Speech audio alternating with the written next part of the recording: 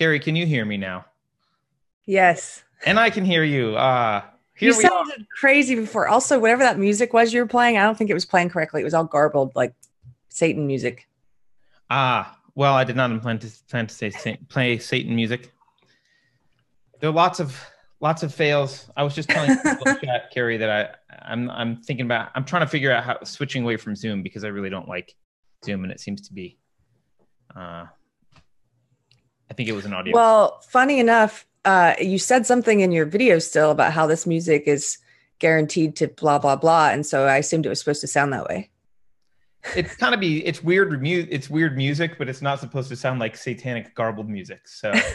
Uh, That's just the beauty of Zoom. I bet Zoom can't handle non-voice, and I bet it screws up the codec, and I bet that the codec got into a weird state so that even when my voice came on, it was weird. Herman thinks that Satan inspires the best music. This is going to make me sound like a horrible person. One of my daughter's favorite songs when she was really young was, do you know the song Satan Said Dance by Clap Your Hands, Say Yeah? No.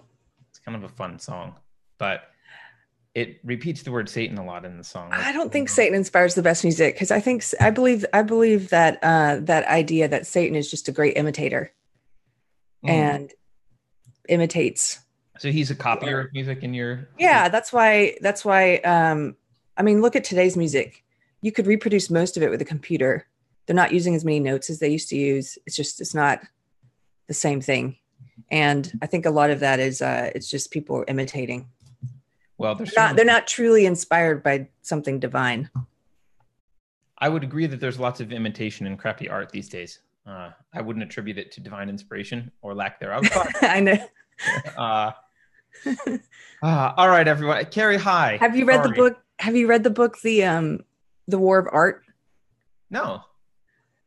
So I haven't read the whole thing. It's one of those books where I read like maybe the first chapter or two, but he talks about how it was interesting because he does believe in divine inspiration for art, but he talks about how when someone is really plugged in and whether it's music or writing or whatever it is, and it's just flowing out of them, he believes that that's some type of, or the way he thinks of it anyway, is like, and something divine that is working through you and you're just merely the tool.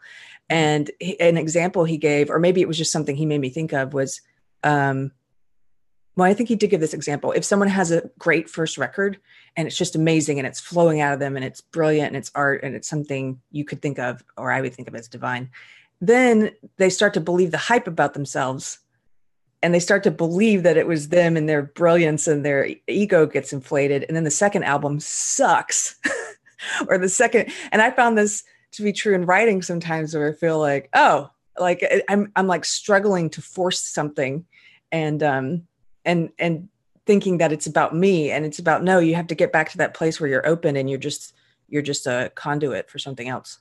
I mean, even if you don't have the divine inspiration as the root of that, I think it's an apt metaphor at the very least, because people definitely do have a success and then think it was all about them. I mean, this happens in almost every field. Like a lot of entrepreneurs that are successful, after their first success, they kind of feel like, oh, everything I'm going to do is successful now. And almost always the second business fails and, falls on its face. Yeah. Isn't that interesting? It's like you're overthinking it then. And you think, oh, yeah, we just have this weird thing that, like, because I think even in entrepreneurship, and obviously in music, there's a certain amount of luck that's part of your success. And you kind of just discount that and you kind of think, oh, I'm Midas, anything I do is going to be awesome. It's like, well, with that attitude, it's not going to be awesome. Yeah, I agree. But, I would love to see you guys interview Kurt Metzger. He's a comedian, raised Jehovah's Witness, who wrote for Amy Schumer and got taken down by SGWs. Oh, I know who Kurt Metzger is. Yeah, actually, that relates to one of the things that I wanted to talk about today. Did you see this article in Slate about comedians, Carrie? This would be up your alley, I figured. No, I didn't. Here, let me see if I can share it. By the way, the other thing that happened yesterday, aside from sound issues today, my computer had a total meltdown yesterday. So I'm sorry, I'm a little bit discombobulated. I think screen share will still work. So let's see. Okay. So this article in Slate, the seething stand-up underground that gives rise to Shane Gillis. Now remember, Shane Gillis is the guy that was recently fired from SNL, and this person is calling them conservative comedy, which is funny because these people are not conservative. But yeah, this whole article talks about the Legion of Skanks, hosted by Louis Gomez, Dave Smith, and Big J. Okerson. I don't even know this stuff because I don't follow. Well, Legion of Skanks already had controversy because the Creek in the Cave canceled a show they were going to do where they were going to have Milo Yiannopoulos there. Yeah, they mentioned that in this article here. Oh, well, the Creek in the Cave is run by a bunch of cowards. Here, a Queen's venue, commonly regarded as an incubator for countless comics. So, yeah, they have the Milo Yiannopoulos thing in here. But I think they mention, who was the comedian that someone just mentioned? I don't even know. Kurt Metzger. There you go. Kurt Metzger wrote a series of unhinged posts lambasting rape survivors who don't go to police. Oh my God. Episode 2 of his podcast featured Mike Cernovich. I feel like Mike Cernovich's name is, they bandy it about like it's Hitler. Yeah, it's funny. Even journalists who I don't feel like are that awful will refer to him as far right, Mike Cernovich. I'm like, he's not far right. Like, you guys you're not speaking in facts. It's weird. Well, I think they're lazy too, though, right? Because we know this. They do very little actual firsthand research of anything. So it's just, my friend said he's far right, so that's what I'm going to talk about him as. And I read that he's far right everywhere, so that's what that's a label that I'm going to use. But they don't actually listen to anything he says. But yeah, the point of that article, though, Carrie, was that it was weird. It was like basically saying, you might not be aware, but there's this huge underground of comedians who think that the priority is just to make people laugh. And if that's all that happens, they think it's fine. And this might surprise you, but there's a whole world of comedians who think that just being funny is enough. And that's the entire thing of the article. It's the entire theme and point of the article. So I don't know. What do you got today, Carrie? What do you want to talk about? You're muted again. I don't know why.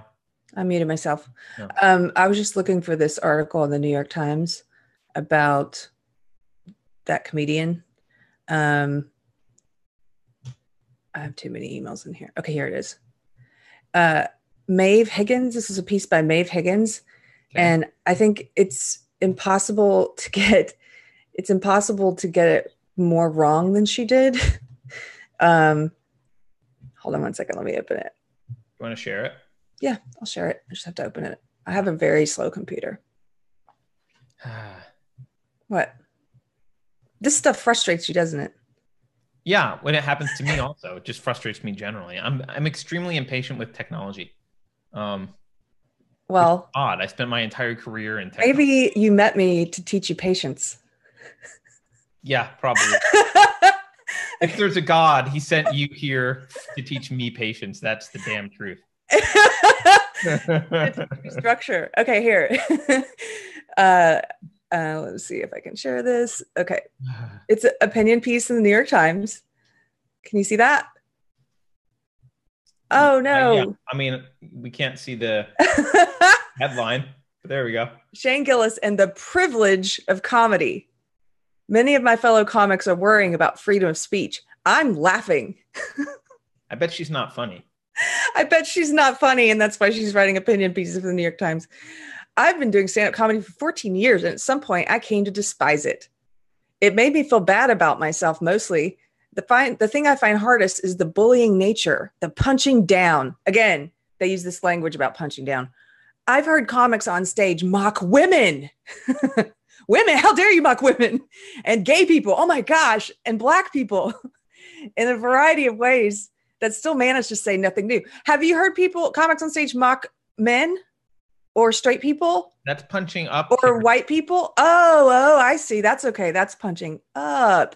Why is that punching up? Because this person believes that those people have power and that women and gay people and black people don't have power. What a racist and sexist thing to believe. Anyway, I've sat in the green rooms and witnessed the ego bloat that comes with applause and money, the rewards that come from maintaining the status quo. It's gross. So then she goes on and she talks about Shane Gillis being hired and being fired for calling Chinese people, for being racist on his podcast. I love how people say this as if it's fact, but again, she doesn't give you the context of his jokes or anything. I still don't know what his jokes were because none of these articles. Wait, hold on.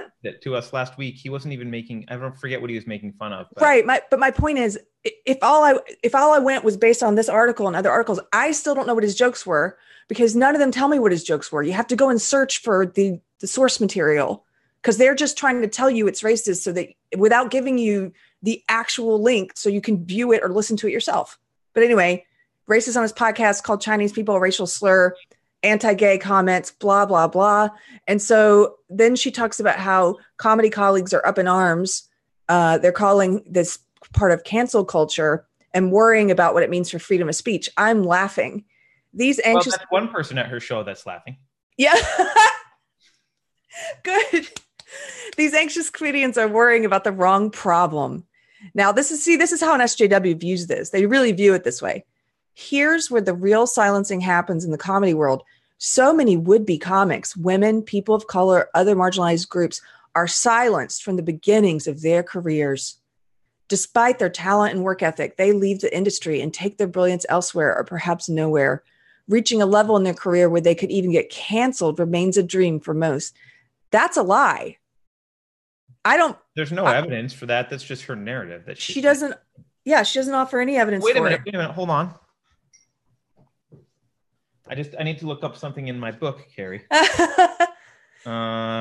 Let's see. Chapter 1, Robin DiAngelo, Queen of Social Justice, says, guideline number 3, let go of anecdotal evidence. Oh, let go of anecdotal evidence. Well, the thing is, this is not true. I worked in the comedy industry for a long time. That's what my career was before I walked away from it, and the Democratic Party. Anyway, when I was first started working in it, yes, it was an old boys network, and to some degree it still is at certain places, certain networks or certain agencies, I'm sure. But things have changed radically in the past 10 years, especially the past 5 years. She's talking about the past, and she's pretending like we still live there. And that is a lie. It is much easier now. And I've got anecdotal evidence that I could bring up. It is much easier now to be able to check off marginalized groups and sell a show than it is to not be able to check off any marginalized groups. Yep.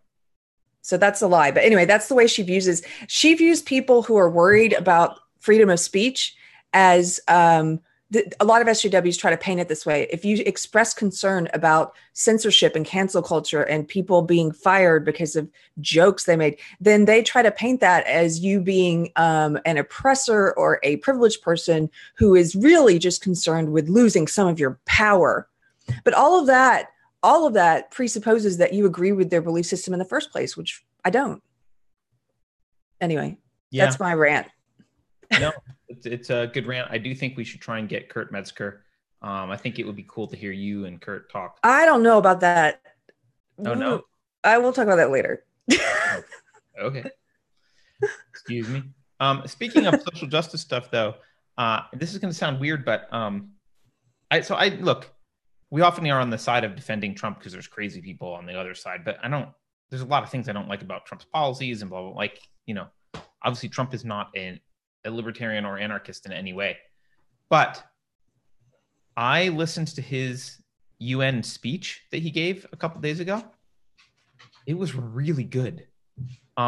First of all, he called out globalists. He was like basically trashing globalism and saying nations should have, he used the word liberty a lot. I know that he doesn't know what it means in the philosophical sense, at least, but at least he's talking to it.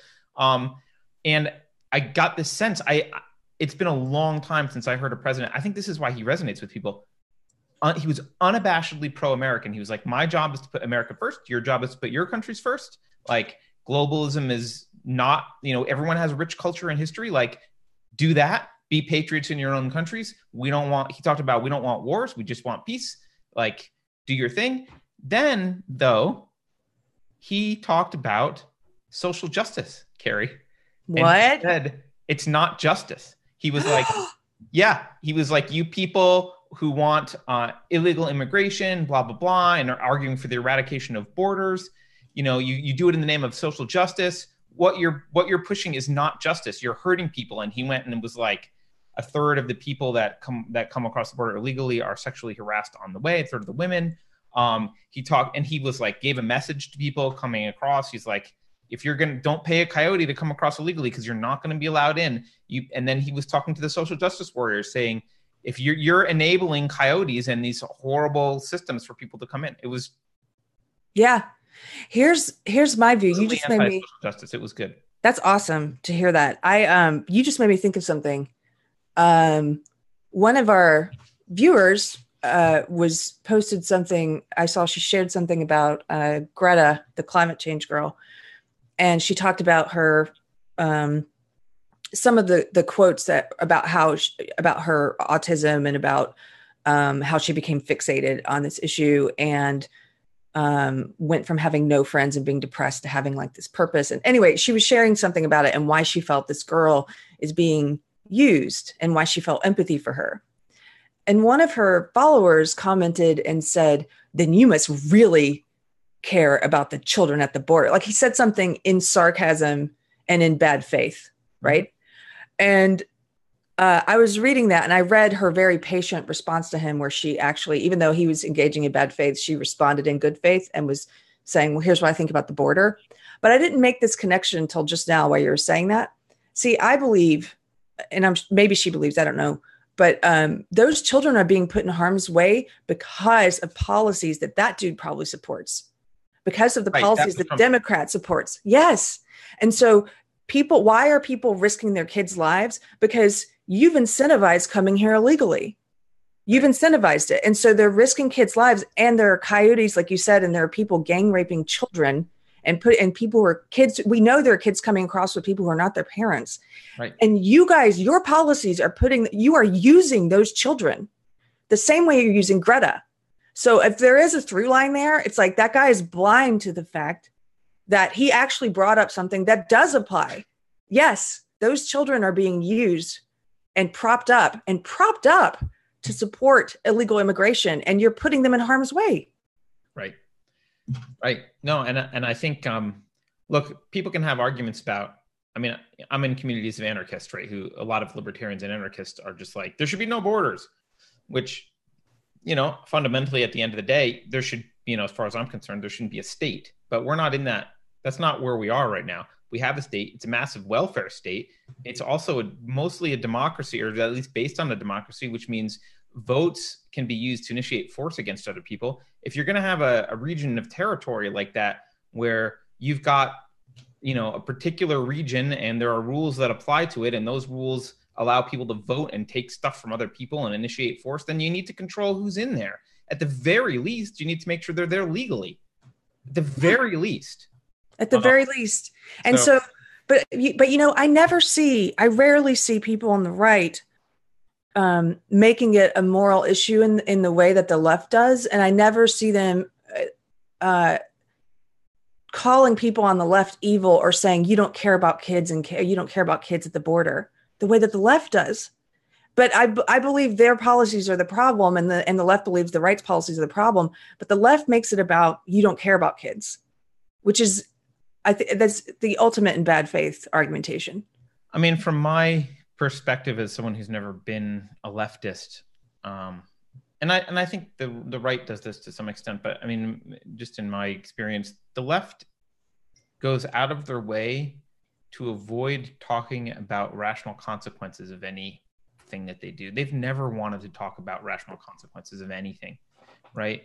They always shut down the discussion after, like, we should do X because it will fix it in the immediate, and it looks like it will fix it in the immediate short term. And any discussion beyond, like, what effect will that have? How will that incentivize people? What will change? What are the other costs? What are the hidden costs here?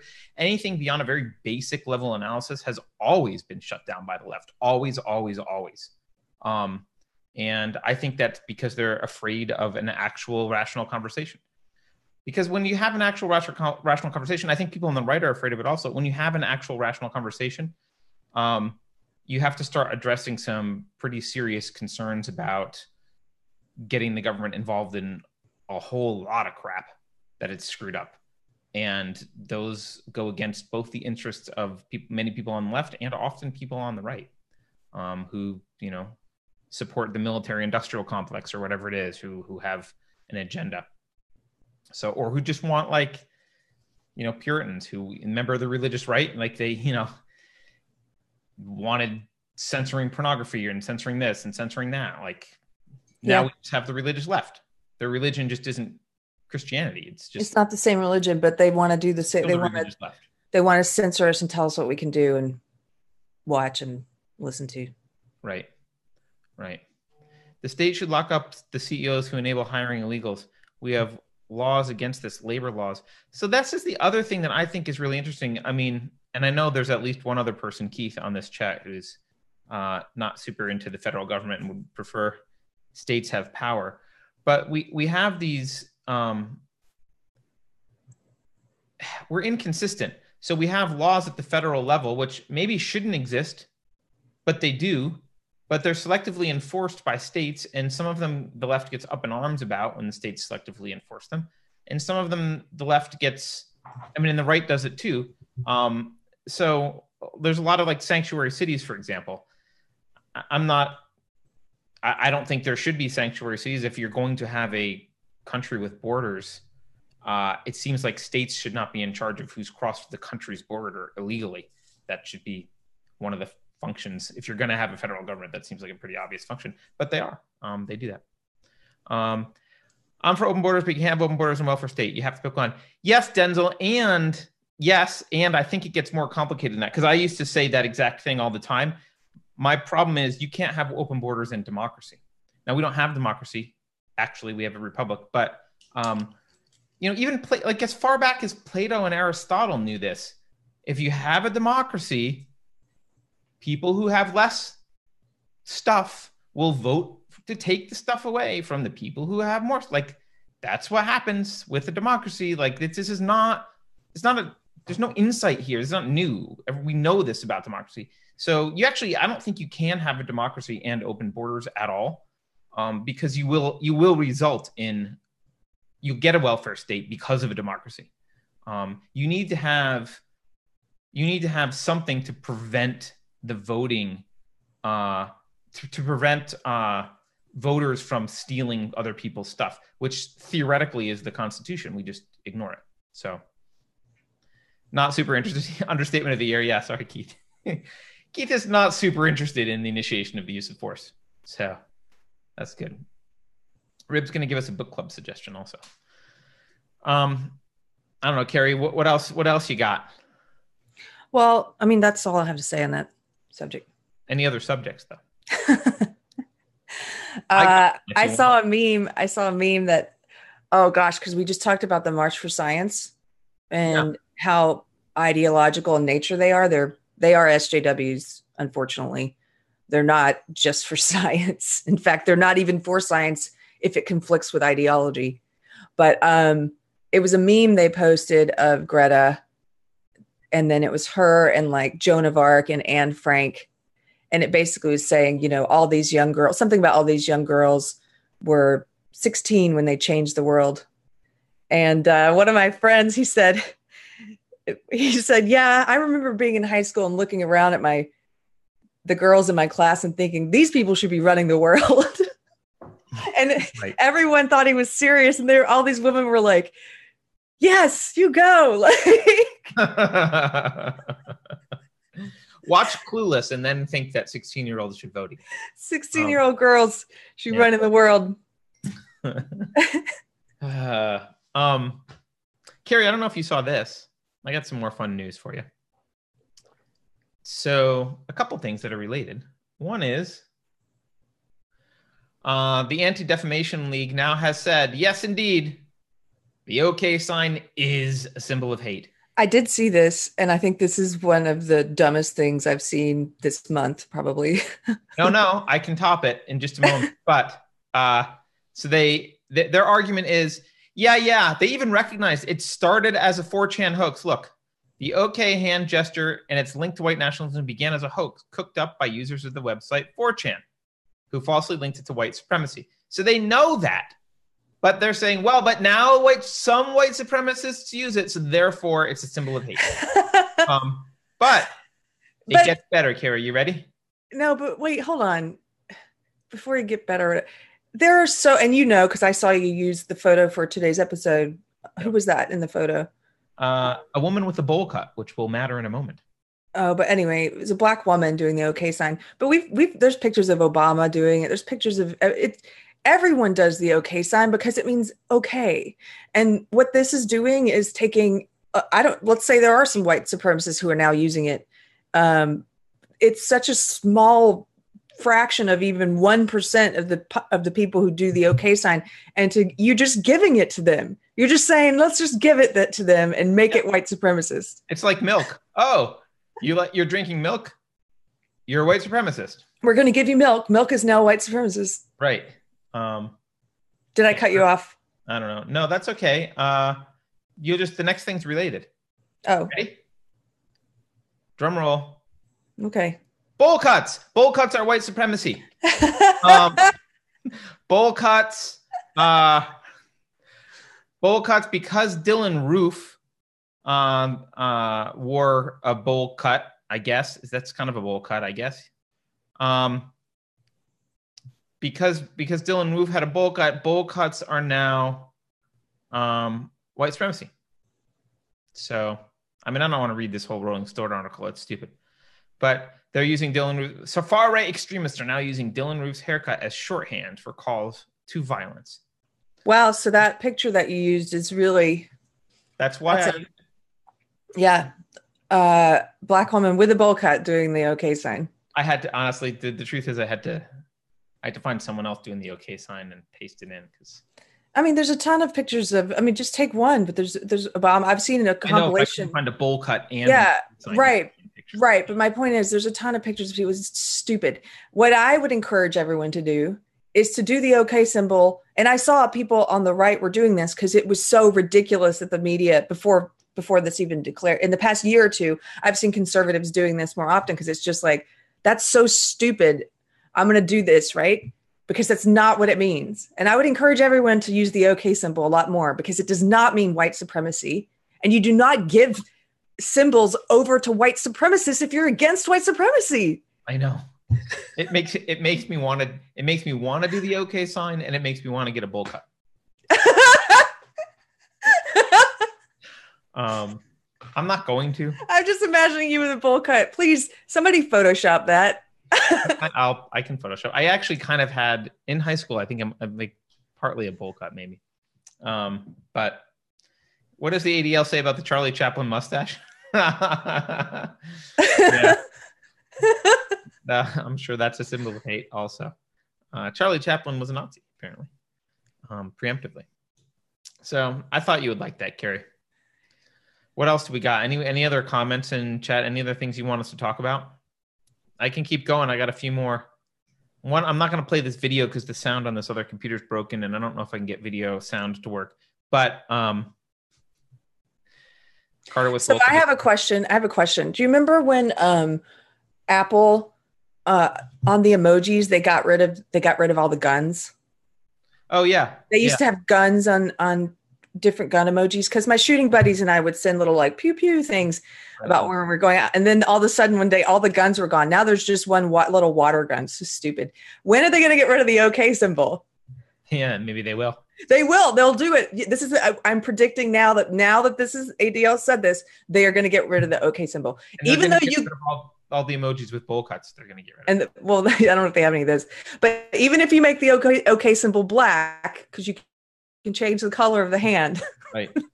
they're gonna they're gonna get rid of it. I'm trying to see if they have bowl cut emojis. Oh, somebody found a gun emoji in the comments in the chat. Oh, nice. Oh, Keith is tipping. I think Keith is tipping us just to make sure I don't go get the cat. No, he gave you $1 for a bowl cut. Thank you, Keith. Thank you for contributing. I'll Photoshop a bowl cut though. You know what? I was told at one point that this haircut was a fasci haircut. This is a fascist cut. So I don't know. Is bowl cuts worse? I guess you're supposed to have long hair or something and a twiddly mustache. All the hipsters here, dreadlocks. All the hipsters here in Austin have the twiddly mustaches. Oh, long hair and twiddly mustache. Did you see Beto at? So Beto was in Ohio. I saw the tweet you sent me. Are you going to pull it up so I can read it again? I can pull up the tweet. I think. I don't even know where it is. I don't want to play the video though, because I don't think the sound will work. But so Beto was at a rally in Ohio, and I guess it's okay to carry in Ohio. It's okay to have weapons. And so someone brought, I don't know if they brought AR-15s. You can't see from the video or the picture. But according to Beto, here he says, well, this will reveal the punchline. He's saying that people shouldn't show up with AK-47s or AR-15s to intimidate us in our own democracy, blah, blah, blah. Guess where his rally was? Where? Survey says Kent State. Yesterday, people brought assault weapons to a rally at Kent State where 4 students were shot dead in 1970 by the government. Beto, by the government. Shot by the government. Should I repeat that? Who shot them, Beto? The government. He doesn't get that's really interesting. He has no historical context because he wouldn't have said it that way if he had thought about where he was at. Right. He's so empty-minded, this guy. You don't need a weapon. Remember Kent State? Yeah, that's why we need weapons. Yeah, that's exactly. You jerk. And it's not a weapon of war. AR-15s has not been used in war. And it's not, he can't define assault weapon. It's just whatever he calls it. Oh, I don't like this gun. This is an assault weapon. Oh, look, if you wanted to be honest about this and like clearly just not have a political agenda and be totally honest, every weapon's an assault weapon. The word weapon implies that that's like it's capable of doing damage and intended to do damage. Damage is assault. Every weapon is an assault weapon. Exactly. That's also my point, which is that he can't define it, because if he were to define it, he would have to include all guns, and he's not ready to go after all guns yet. He wants to make it about rifles, which account for 2% of gun deaths. So he calls those assault weapons. But how does he distinguish them from all other guns? He doesn't, because eventually he's going to go for all guns. But I'm borrowing from this awful comedian, Jim Jeffries, but borrowing from one of his sort of funny jokes about rifles. I like to call mine a protection rifle. So protection rifle? Yeah. I don't have an assault rifle. I have a protection rifle. So I guess I don't have to sell mine back. If you're just coming for the assault ones, mine's safe. I'm never going to assault with it. So yeah, I don't have any intention to assault. So Artema says we need to repeal the NFA and the Hughes Amendment. So actually, I'm really happy. Hey, Kelly Day. I'm really happy that oh, hi, Kelly. People are bringing this up. I do think now would be a great time for more liberty-minded people to counter some of this gun control with, instead of just all we've been doing so far has been saying, no, please don't take our guns, don't take our guns, don't take our guns, blah, blah, blah. How about we claw back some of the laws that we already have, like the NFA, right? I'd love to get rid of the National Firearms Act, right? And we should be working to make, or at least recognize, state bans on high capacity magazines and everything else unconstitutional. We should be going the other direction. And we're always on the defensive. All the liberty people are always on the defensive. It's like, please don't please don't infringe our liberties. Please don't infringe our liberties. How about we go and say, give us our liberties back that you infringed a long time ago? That's the fight I want to have. You want to be on the offensive. I like it. Yeah, and I've seen a few people, and Artema just said this as well. Like, that's what we need to do. Because otherwise they're framing the debate. The left has been doing this forever, right? We have like, and actually not always the left, but mostly the left. You know, we've got liberties over here and the left over here. And the left is like, hey, we're going to take some of your liberties away. Let's compromise. And we compromise here. And then like, okay, we're going to take some of your liberties away. Let's compromise. We compromise here. And like, it just goes on ad infinitum. No one is ever like, give us our liberties back, assholes. I want my machine guns back. You got to drop NFA for machine guns. You got to drop $1 in the tip jar yourself, Carter, because you just swore. Oh, yeah. How do you even do that? I don't even know how to tip. We have a new subscriber, Kat Norton. Hi, Kat. Thank you for joining us. Hey, Kat. Welcome. Are you from the knitting community? Because it's hilarious to me that we've got knitting community people. I love that we have knitting people. I like to knit, although I'm not very good at it. All I ever knew how to make was hats. And I would like to be able to make sweaters and stuff like that eventually. So Andrew makes a good point. Unfortunately, the only way that happens is here's a quote. They say, what's the point of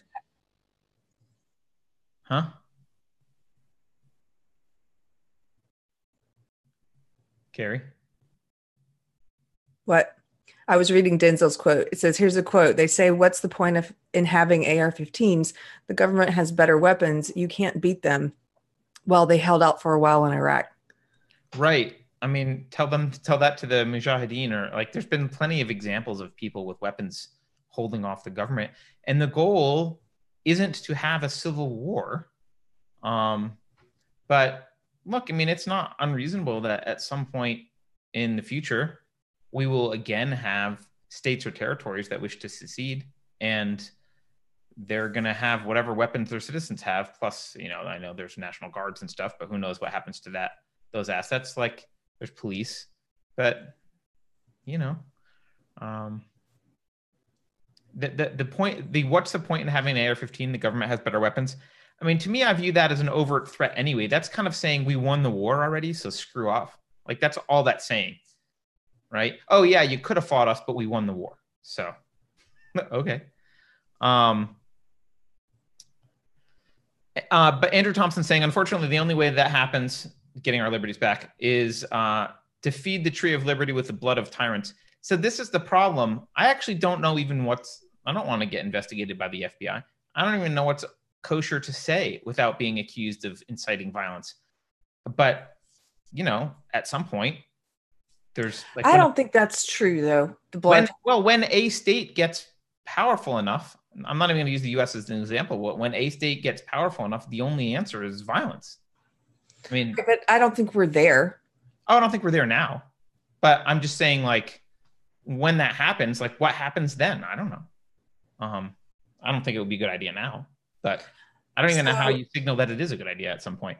But certainly, it's a good idea before they confiscate all the weapons, because once they've got all the weapons, it's past time for that idea.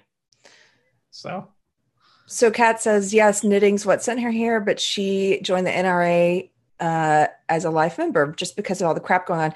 Yeah. So Kat, I renewed my, I had let my membership lapse, and I renewed it last year or the year before, because same thing. I got so fed up with the misrepresentations and the arguments I was hearing.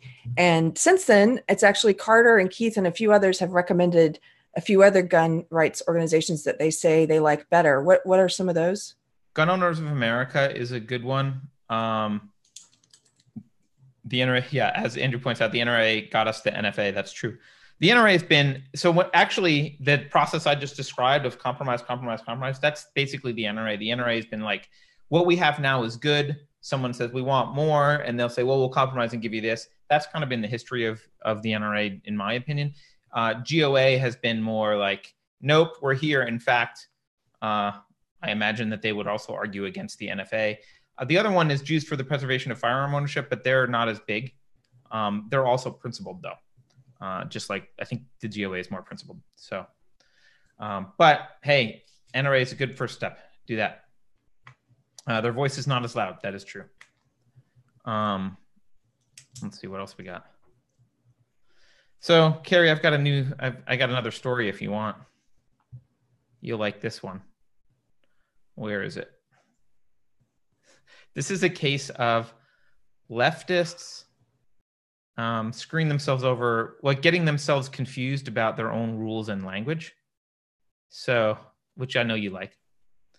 So this is a story in BuzzFeed. So I'll just read the beginning. Freddie McConnell thought that for him to become a father, the hardest fight would be personal, medical. So just to be clear, Freddie McConnell is a biological female who transitioned to male. Okay. So she thought the hardest fight would be personal and medical. She'd have to transition into them. First, she transitioned into a man, so she could be a man. Then she had to stop her testosterone treatment so she could conceive, because she still has a uterus and vagina, i.e. she's a female, actually. And finally, to give birth, when right to his marrow, he felt male. Right to her marrow, she felt male, whatever. So the problem is, what happened is this person, Freddie McConnell, gave birth and then wanted to be listed as father on the birth certificate. And I won't read the whole article, but wanted to be listed as father on the birth certificate. And the hospital was like, no, you're the mother on the birth certificate because you gave birth. So they went to court. And the judge, I love this. So this is like social justice kind of crap, going to court. I want to be listed as the father, not the mother. The judge ruled, no. Men can be mothers. I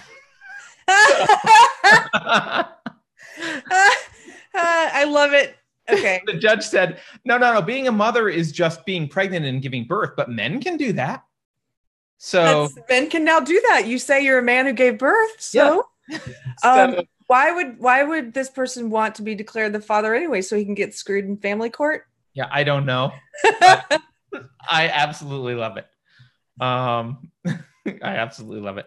Just a good left eating themselves. What is the number 334 based on? What are you talking about, Keith? Oh, U.S. has 334 mass shootings. Well, we had only one in the whole country. Was in my city very close to me, though, the Netherlands.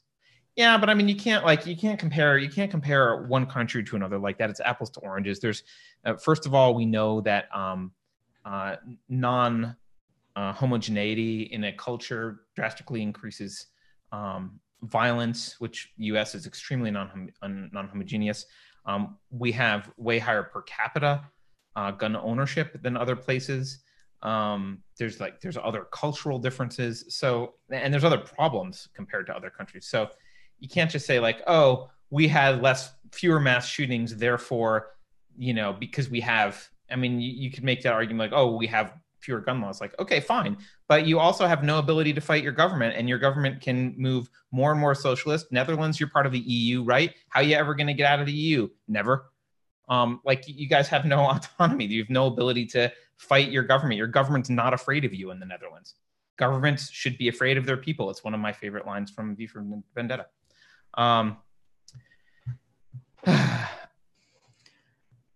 Okay, what else? Open borders policy to come up and help you guys defend your rights, Spanish Civil War style, and give that tree a drink. Well, I mean, no one wants an actual, well, that's not true. Some people do. You can check at any time, but you can never leave. Yep. That's the EU. I mean, look at the Brexit crap going on. They voted for an exit, and the politicians just won't let them do it. Someone told me I don't know a lot about Brexit, but I'm going to read a book that someone recommended just so I understand a little bit more about what's going on. But from what I can tell, people voted for Brexit twice, and the ruling class just doesn't want it. And they're doing everything they can to stop Brexit. And, that's what they want. All right. Are we going to talk about this other story you sent me? Which one? Just ridiculous. The kid in Tennessee, the 5-year-old who was put on record as a sex offender after hugging a classmate. It's so ridiculous. I don't know whether I should even believe it. Talk about it. I know, it's weird. It's in the Daily Mirror, though. I know. Here, I'll put it up. It's on News Channel 9. It's bizarre. Tell me what you think about this, guys. Boy with autism put on record as sex offender after hugging a classmate. He hugged a classmate. literally. He's got autism.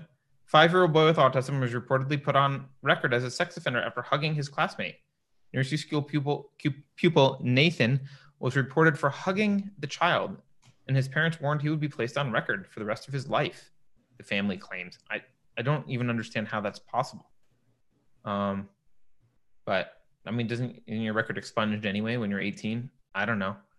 But maybe they mean school record or something, because how would the school 5 freaking years old? I just don't. If someone smacks another kid in class when they're 5, you don't. It's not like assault's going to be on your permanent record, kid. Yeah, she says her son had no idea he had crossed any kind of boundary, obviously, adding he doesn't know what he's doing wrong. Obviously. Yes, obviously he doesn't. Yeah, I don't know. It's one of those stories that I feel like I need more facts to judge whether that's even true. It's hard for me to believe, right? Yeah. But I also believe I absolutely would believe that there's a school or a teacher who would put that in a file on a kid. Yeah. I mean, that's the welcome to 2019. Yeah, I mean, he is I don't know. He's probably not woke. So public urination also gets one on the sex offender registry. Really? Where you're offending the grass? What you're doing with public urination. Somehow I feel it's the teacher. Yeah, I'm sure it's the teacher. I don't know. So that was all I really wanted to talk about, Carrie. You have any other things that you think we should talk about? No, I think we did an hour. I think that's good. We got to talk with everyone. Well, we'll sit and wait and see if anyone else wants to chat about some stuff too, because I really would prefer Fridays to be times where like people in chat bring up stuff they want to talk about. Kat, me also. I kissed my first girlfriend in kindergarten, apparently. So I guess I would also have been a sex offender, little kindergartner. So what are you gonna do? Do you have a picture of yourself in kindergarten? Not near me, but okay. Yes. Did you have a bowl cut? Kind of. I do have. Maybe I should go get it. Maybe Keith, maybe your dollar will buy. I'll show you a childhood picture with the bowl cut. That'll do for $1. Oh, you know what?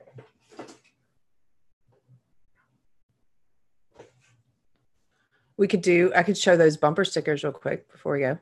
New Jersey has, look at this. New Jersey, assuming this is correct, New Jersey has 300 yearly murders with 8 million population. The Netherlands has 250 with 18 million population.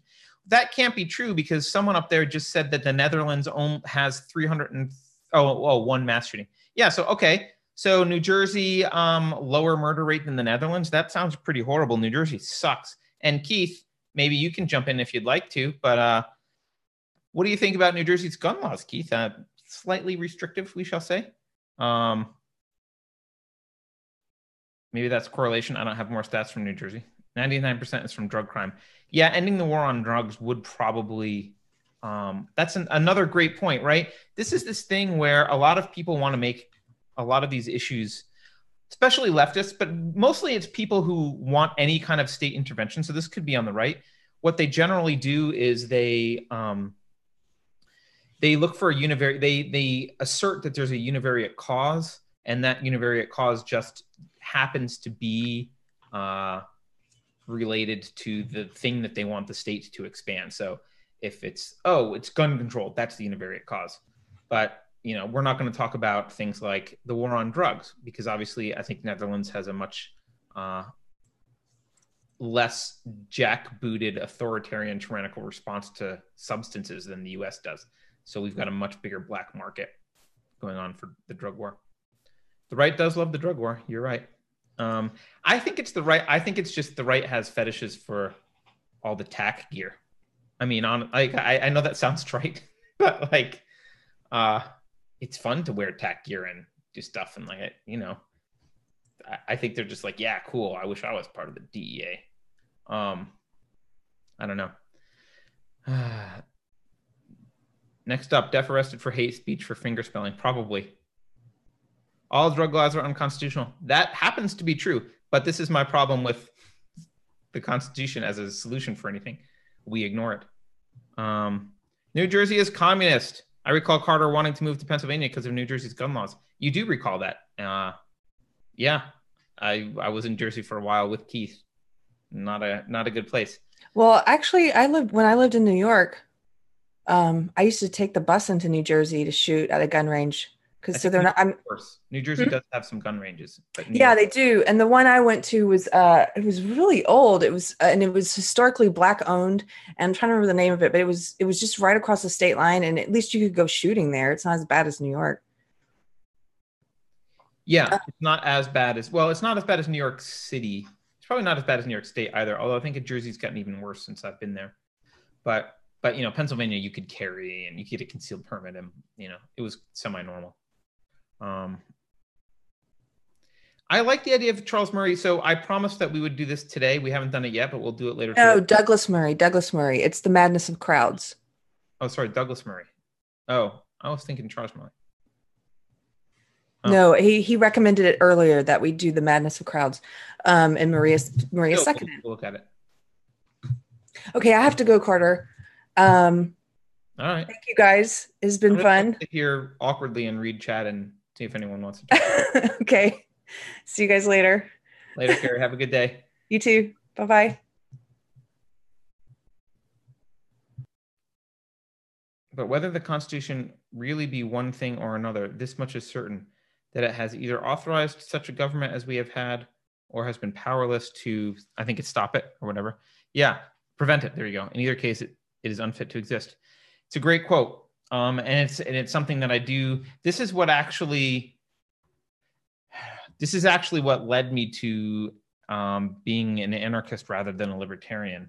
I think we need to stop at libertarianism on the road to anarchy. And I wouldn't institute anarchy tomorrow because we're not in a cultural and philosophical place that it would be sustained. It would just fall into chaos and would have tyranny instantaneously. But ultimately, this is the problem I have with the idea that there's like libertarians have, which is we just need to fix the Constitution.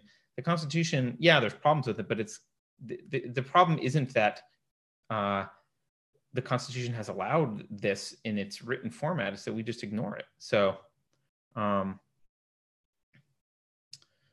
let's see. Spooner's Vices Are Not Crimes is another great read. Okay. People are biased and flawed. Why am I an anarchist libertarian? Prisons are corporations in the US. Yep. Yeah, I mean, ultimately on principle, the state is the initiation of the use of force. So, which is philosophically why I'm against it. But I've said this before, although there's some new people. So I'll say it again. I really view a political system as the only political system that's sustainable is one that's really an emergent property of the culture. And the culture is obviously a result of philosophy. Ultimately, it's driven by philosophy. Its roots are driven by philosophy. So unless you have a culture of liberty, you can't, a piece of paper is not going to help. So that's why, I'm really more interested in fighting on the philosophical and cultural fronts rather than arguing for this particular bill or that particular bill or this particular politician. The most interesting political discussion is where on the line between libertarianism and anarchy we should be. Yeah, I wish we were having that discussion, Keith. And actually how I see anarchy as eventually being even possible, because I agree that it's not possible right now. I see it as if it's going to ever happen, it will be a gradual shrinking of the state, right? Where you shrink the state in one area and people see that it works and they start asking like, well, what about this other thing? Like do we really need them doing that? That gets shrunk. And that kind of just progresses, and eventually the state's doing very minimal minarchist kind of things, and eventually maybe those things even get taken over.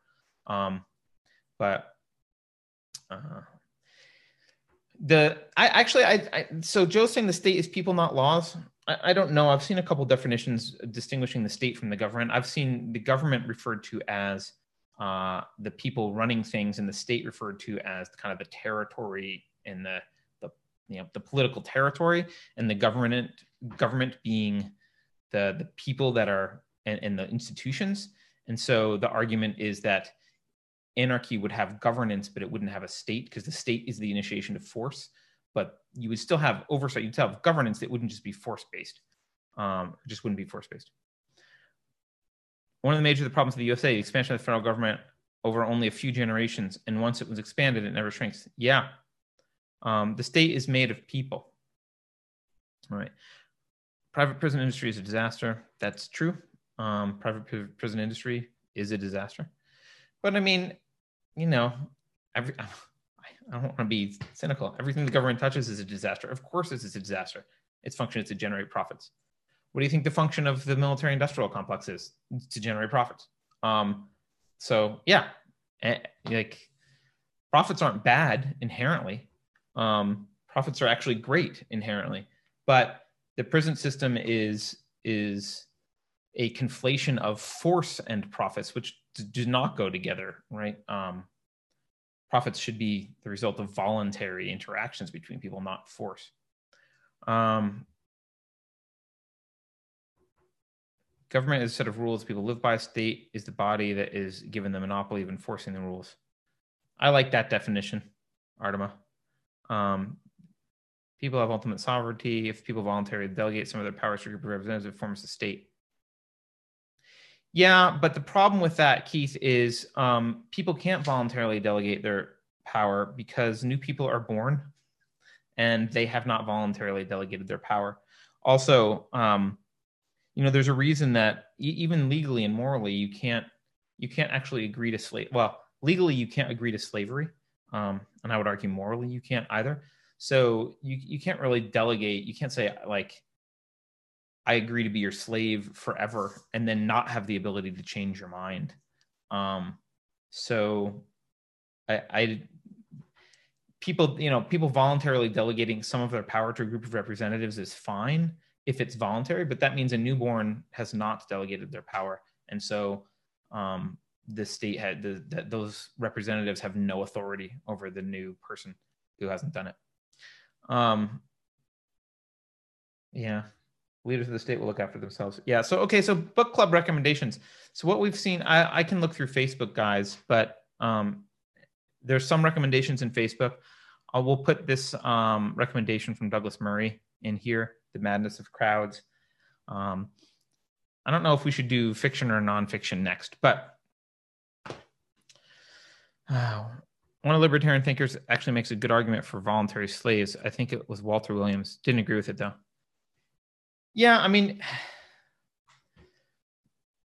I don't know. I think it's a tough one. I haven't read Walter Williams' argument about it, but I would imagine it would be pretty tough. Although you could also argue that indentured servitude is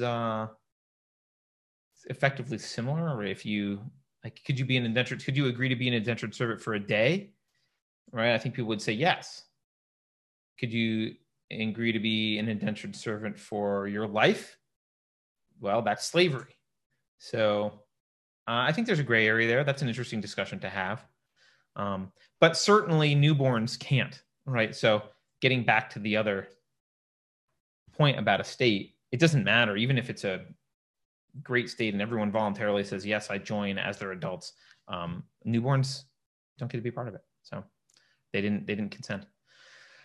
All right, guys, I'm gonna head out. If there's no other stories you guys want to talk about, I don't think people want to just sit here and listen to me pontificate about libertarianism. But I think an intrinsic property of slavery is lack of consent.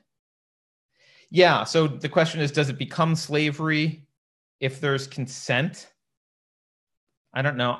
So normally the way you look at it in contract law is you get something in exchange for something. So you can't agree to something without exchange of value. So like you can't say, I agree to be your slave even for a day if there's no value. That's not an enforceable contract. But this is also kind of common law, but also legally, I think. I'm not a lawyer. So the idea is you have to get something. So you can say, well, I'll be your slave for a day if you feed and clothe me and house me or whatever it is, or if you give me $50 or $1,000 or whatever it is. So I would think if you're gonna have voluntary quote slavery, it's got to be in exchange for something, and that might be food and housing or whatever. But that would still allow you to say, it would still allow you to break the contract and say, I'm done. Now I no longer have I have to return the value, or I no longer get it. So if you're getting food and housing and clothes, you would have to be able to say, I don't want to do this anymore. I quit, so I'm no longer entitled to live here, and you don't have to feed me anymore, and blah, blah, blah. So the contract ends. So anyway. All right, guys, have a good one. Thank you for joining us in chat. Please don't forget to like, subscribe, share. Also bring more stories. I really want to look. I don't spend all day online looking for crazy stories and stuff to talk about. Sometimes I do, but it's just me and Carrie. And so if you've got stuff that you think is interesting that you want us to talk about, bring it on Friday, or send us an email at speak@unsafespace.com. So, all right. Later, guys. Have a good one. Take care. Have a good weekend. And I don't know. Molon Labe.